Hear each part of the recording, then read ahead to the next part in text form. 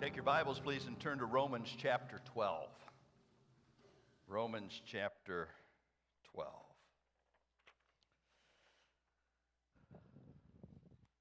What do you look for in a healthy church? That is our topic because we want to understand what God expects us to be. The first thing that you look for in a healthy church is biblical preaching. Because it is in the Word that we understand what God wants us to be and how He wants us to respond to His love and His grace and His mercy. Scripture tells us that it is the Bible that gives to us direction. And Paul told Timothy, preach the Word. Be instant, in season, out of season, reprove, rebuke, exhort with all long suffering, because it is the Word of God that makes a difference in our lives. The Spirit of God takes the Word of God and helps the child of God do the work of God. You got that, didn't you? The Spirit of God takes the Word of God and helps the child of God do the work of God. Now, there are three distinctions that we want to talk about as we study what do you look for in a healthy church. The first distinction that we're looking at right now is that we want to be involved in biblical worship. Worship that exalts Jesus Christ, worship that recognizes it's not about us, but it's about the wonder of God working in our lives. Now, I want to give you the next two because this is where we are headed.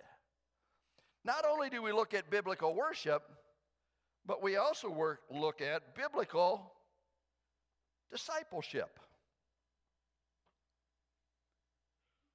Sanctification, growing, developing, being challenged and changed and conformed to the character of Christ. And frankly, when we worship God and enter His presence, we can't be the same.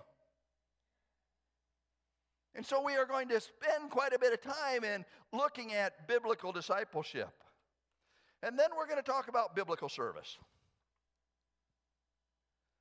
As I quoted Ephesians chapter 2 this morning, for by grace are you saved through faith, not of yourselves. Gift of God, not of works, lest any man should boast. That then drives us to service. For we are His workmanship, created in Christ Jesus unto good works that God hath before ordained that we should walk in them. Biblical service. So that's where we're headed. But it starts with biblical worship. Now we have discovered that in biblical worship, you can worship in some very unusual places. In John chapter 4, Jesus worshiped in an unusual place as He went into Samaria. And there the woman at the well was confronted with who He was as the living water. No matter where we are, no matter how unusual it seems to be, we can worship. And we also recognize that worship is about a person, it's not about a place. As we opened up the book of Revelation just very briefly and looked at chapters 4 and 5, we discovered worthy is the Lamb who was slain. It's about a person. It's not about a place. And then last week we went to Isaiah chapter 6 and discovered that you cannot worship apart from the holiness of an almighty God. Isaiah saw the Lord of hosts high and lifted up. His glory filled the temple. And the seraphim around the throne room cried, Holy, holy, holy is the Lord of hosts. And then they make this incredible statement. The whole earth is full of His glory. Amen?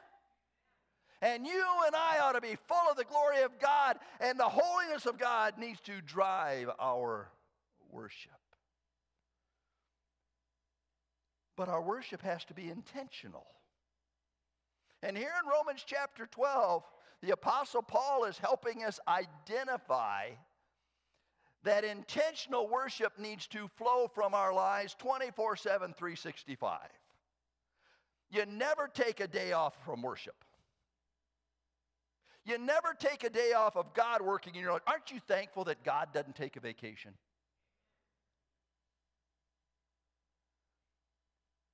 And with our relationship with a holy God, we need to recognize that our worship is intentional 24/7, 365. Now, Romans chapter 12. If you were to read the book of Romans, you would discover that Paul in the first 11 chapters has identified what we believe. He's talked about salvation, and Paul says in Romans chapter 1, I'm not ashamed of the gospel of Christ. And the reason I'm not ashamed of the gospel is because it's lived out in my life, and it is God doing His work for His honor and His glory. You're not ashamed of the gospel this morning, are you? We are here identified with the wonder of God's love. And then Paul moves into justification, where he says, we are justified by faith. He moves into sanctification, and he talks about glorification, and he talks about God bringing the family together, Jews and Gentiles. It's what we believe. Wednesday nights, we are talking about know why you believe what you believe.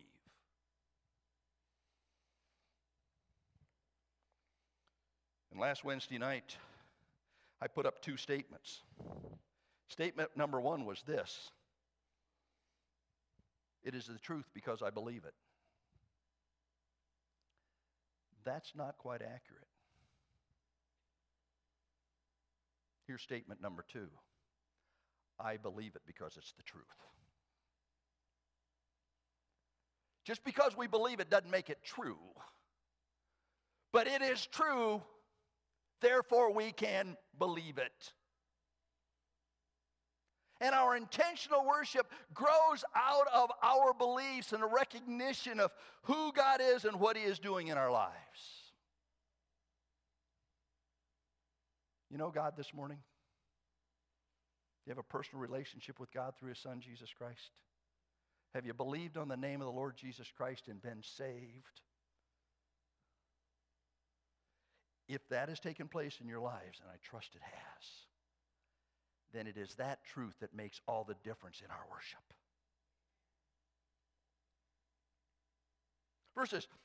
Chapters 12, 13, 14, 15, and 16 of Romans then tells us how to behave because of what we believe. And Paul begins chapter 12 by saying, I appeal to you, therefore, brothers, by the mercies of God. Now stop right there, will you please? The word urge or the word appeal is an interesting word. It's the word parakletai.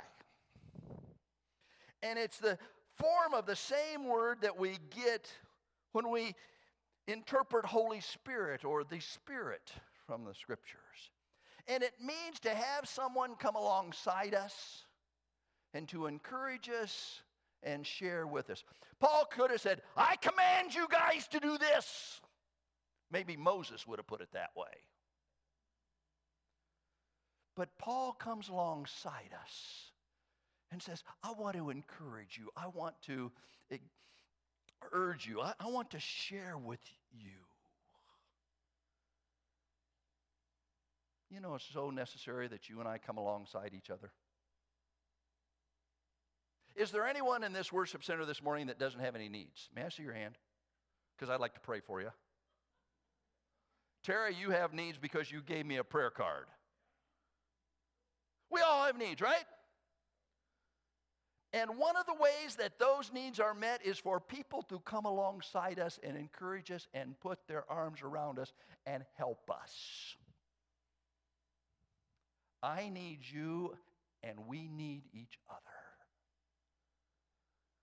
And Paul says, I urge you, I come alongside you, I share with you, I walk with you. This is a journey that we are going on together. There should be no isolation within the family of God. And it's okay to have needs. because that allows someone else to enter your world and be part of your life and minister to you.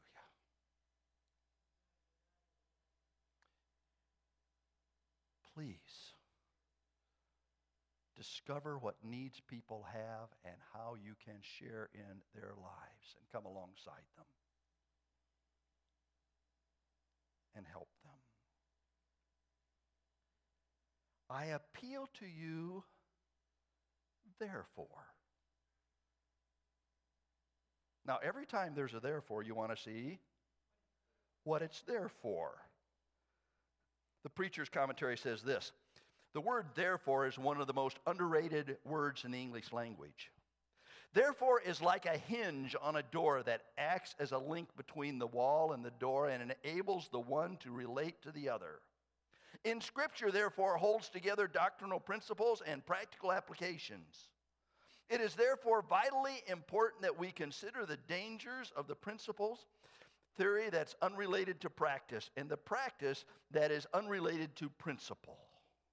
Now, what's the therefore there for? Are you still in Romans? You with me this morning? Look over at verse 33 of Romans chapter 11. Oh, the depth of the riches and wisdom and knowledge of God. How unsearchable are his judgments. How inscrutable his ways. For who has known the mind of the Lord, or who has been his counselor, or who has given a gift to him that he might be repaid? For from him and through him and to him all things, to him be glory forever. Amen. The therefore is there to remind us of the wonder and greatness of our God. How great is your God? How big is your God? How wonderful is your God? Is there anything that your God cannot do in your life? Is there anything that should distract you from your God? Is there anything that you and I do not owe your God? We have a great God, amen? Romans chapter 12. You still there? I urge you. I come alongside you. I'm walking this way with you. The journey that we have in our lives is a together kind of journey. Isn't that great? I urge you, therefore, because of the greatness of our God, I urge you, therefore. And Paul identifies one of the qualities of God, the mercies of God. Aren't you thankful for God's mercy? Lamentations tells us that his mercies are new every morning, great is his faithfulness. 2 Corinthians chapter 1 identifies the God of all mercies. And mercy is God not giving to you and to me what we really deserve. I urge you, therefore. I come alongside with you because of the greatness of God and his mercy in our lives, to be ready to worship.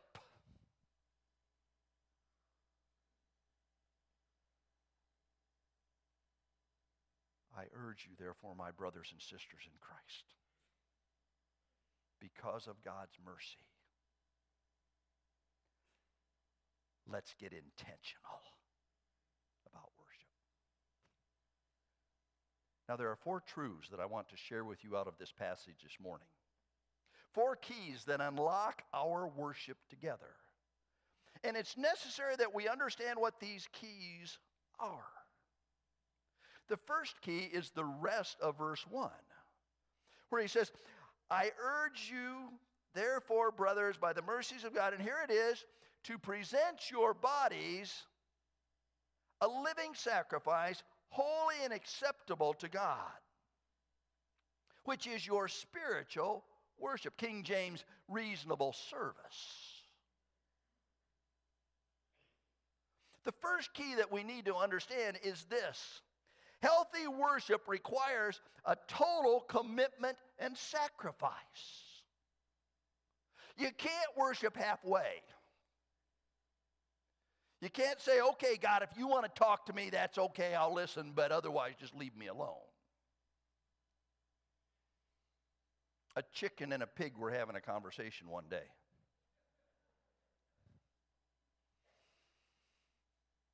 And they were challenged by a sign that they saw. Help feed the hungry. Yeah, that's a good thing to do, isn't it? And the chicken says, we should donate some ham and eggs.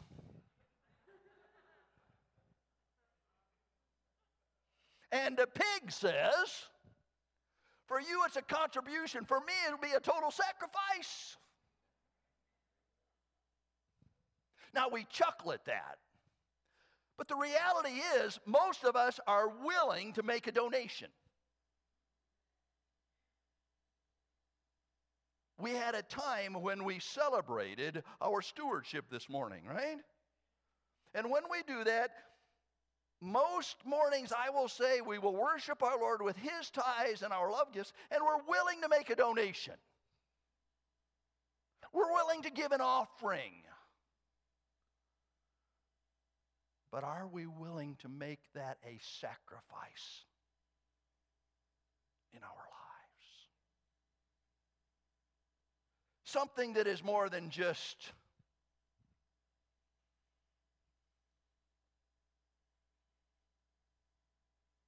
I urge you, therefore, brothers, by the mercy, that you present your bodies a living sacrifice. Circle that word sacrifice, will you please?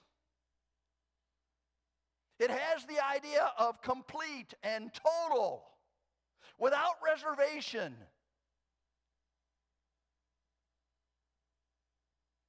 The Bible tells us that we are to love the Lord our God with all our heart, with all our soul, and with all our mind. That's complete, that's total, without reservation. Amen? And we are to love our neighbors as ourselves. How much are you willing to sacrifice for God this morning?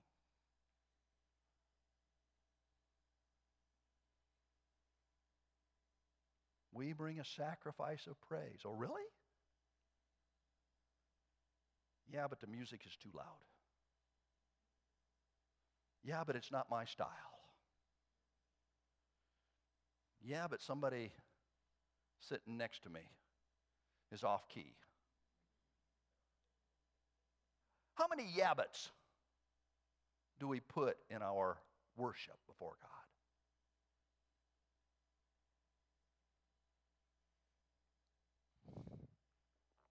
If you have not taken the time to read Radical by David Platt, you ought to.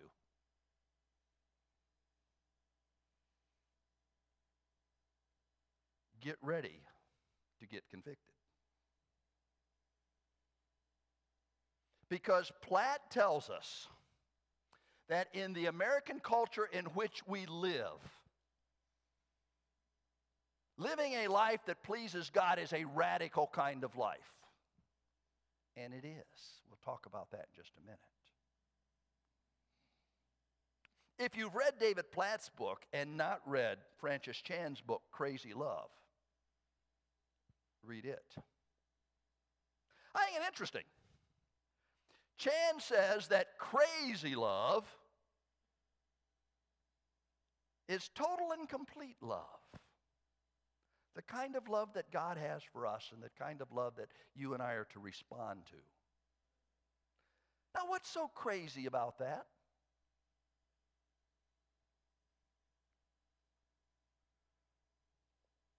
John Piper has a book out that is entitled God's Passion for His Glory. If you're a Piper fan, Get a hold of that book, will you? Because this sacrifice thing, when we recognize God's love and God's mercy and God's work in our hearts, really isn't so crazy.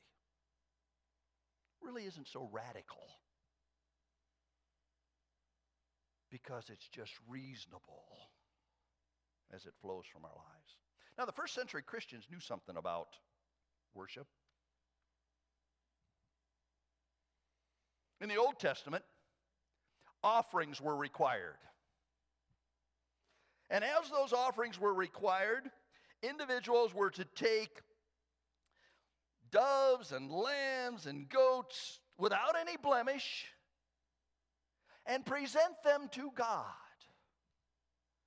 It was an offering that they were to make, and they were required to make this sacrifice, giving it to God. And you say, well, what's so big about that?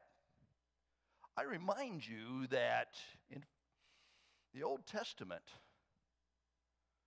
most of God's people didn't have a lot of herds and a lot of livestock and a lot of means. And when they were preparing to make an offering, they would have a ewe lamb, for instance, that would be born, that qualified for that offering. And then they would take that ewe lamb into their home and raise it as their very own. And the reason they did that was so that it would continue to have the qualifications as being without blemish and without spot. They wouldn't let anything happen to that. But you can imagine how attached they would start to get to that little lamb, can't you?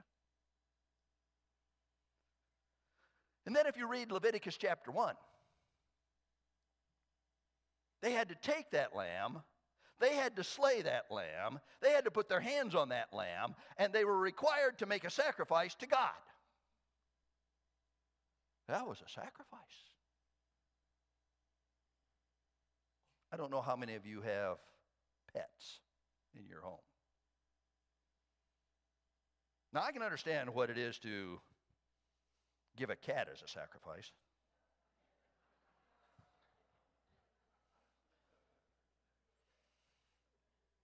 But don't ask me to sacrifice a puppy dog.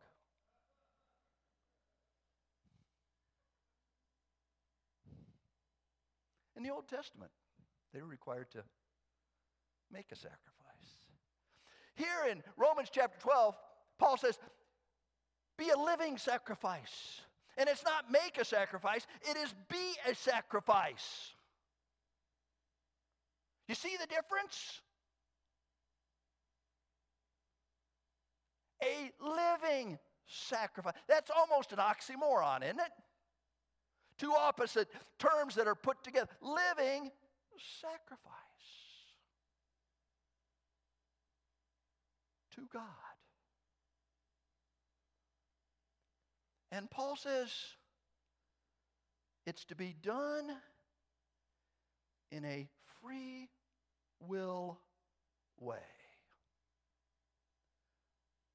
Present your bodies a living sacrifice.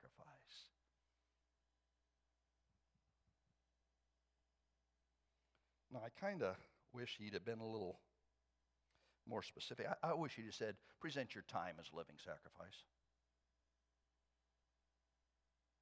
I wish he'd have said, present your treasure as a living sacrifice. Or maybe your talents as a living sacrifice. Because that would have been easier to quantify, right? Check it off. I put a check in the plate this morning. There is my sacrifice.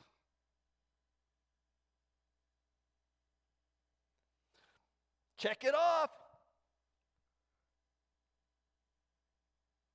I shared in somebody's life this week. That was my talent. You can all check the box of time this morning, right? You're here. But that wasn't what he said.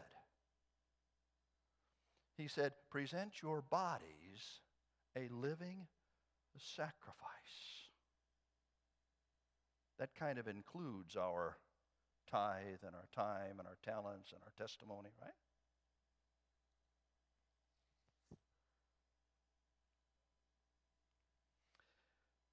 Turn over with me, please, to 1 Corinthians chapter 6. 1 Corinthians chapter 6. Now, you are well aware that the believers in Corinth were not a good example as to how to live the Christian life. And one of the reasons they struggled was because they struggled with their bodies.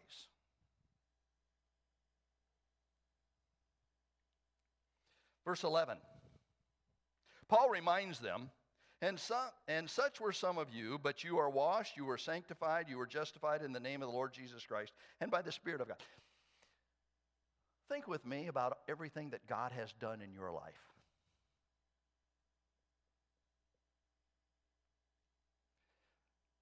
I got a text from one of our folks this past week, and they were sharing with me how God had worked in their lives. And they say, God is good. Amen? So I texted back after I understood what they were sharing. He said, wow, you're right. God is so good. And they texted me back. Boy, I love these kinds of conversations, don't you? And he said, we knew this already, but sometimes God just shows off. Isn't that great? Sometimes God just shows off. God is shown off because we're washed, made clean.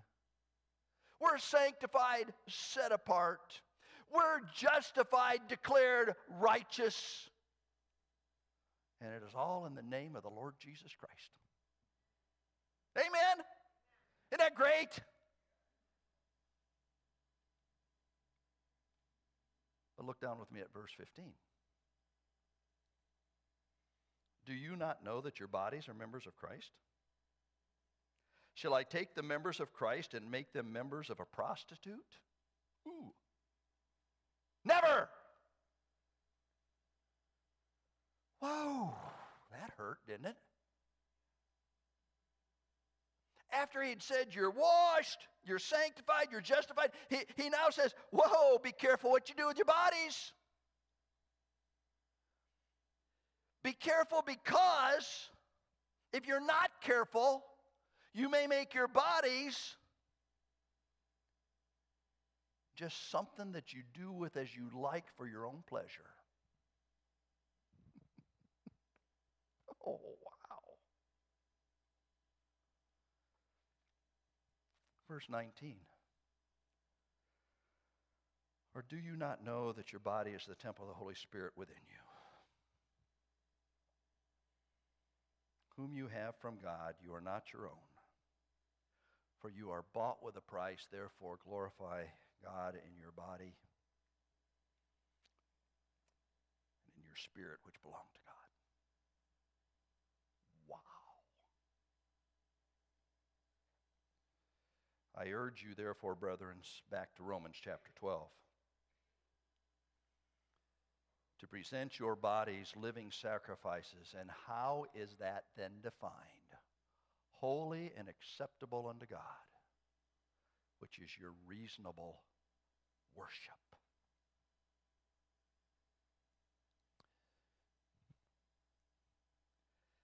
David Livingstone said this: I never made a sacrifice. We ought not to talk of sacrifice when we remember the great sacrifice which God made as he left his Father's throne on high to give himself up for us.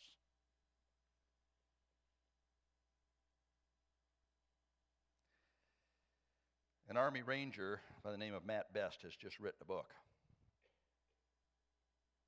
It's entitled, Thank You for My Service. One of my disappointments in my life is that I didn't serve, that I wasn't in the military.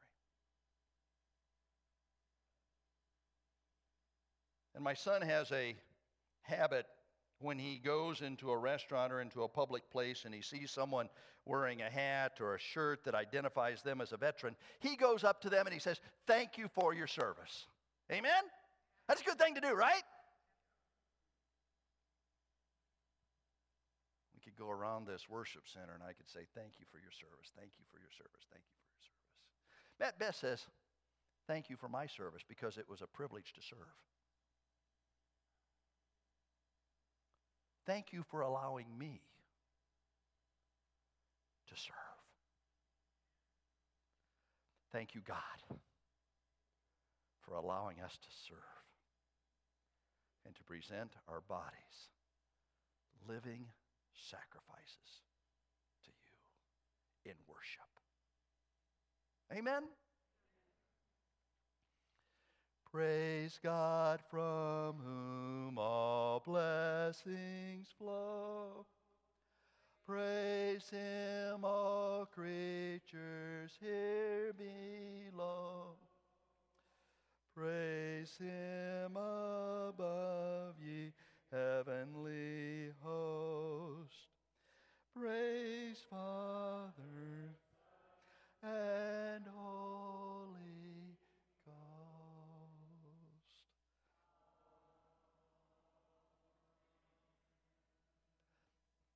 I don't know how many of you are familiar with Oswald Chambers, My Utmost for His Highest. Wonderful devotional book. June 13th, Chambers writes this: "We have the notion that we can consecrate our gifts to God. You cannot consecrate what is not yours.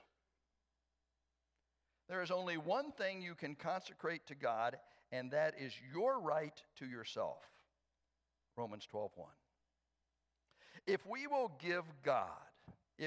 give God your right to yourself, He will make a holy experiment out of you. God's experiments always succeed.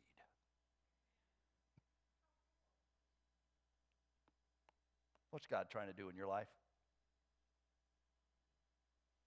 You see, the reality is, healthy worship requires total sacrifice that's intentional. It won't happen by accident because of who our God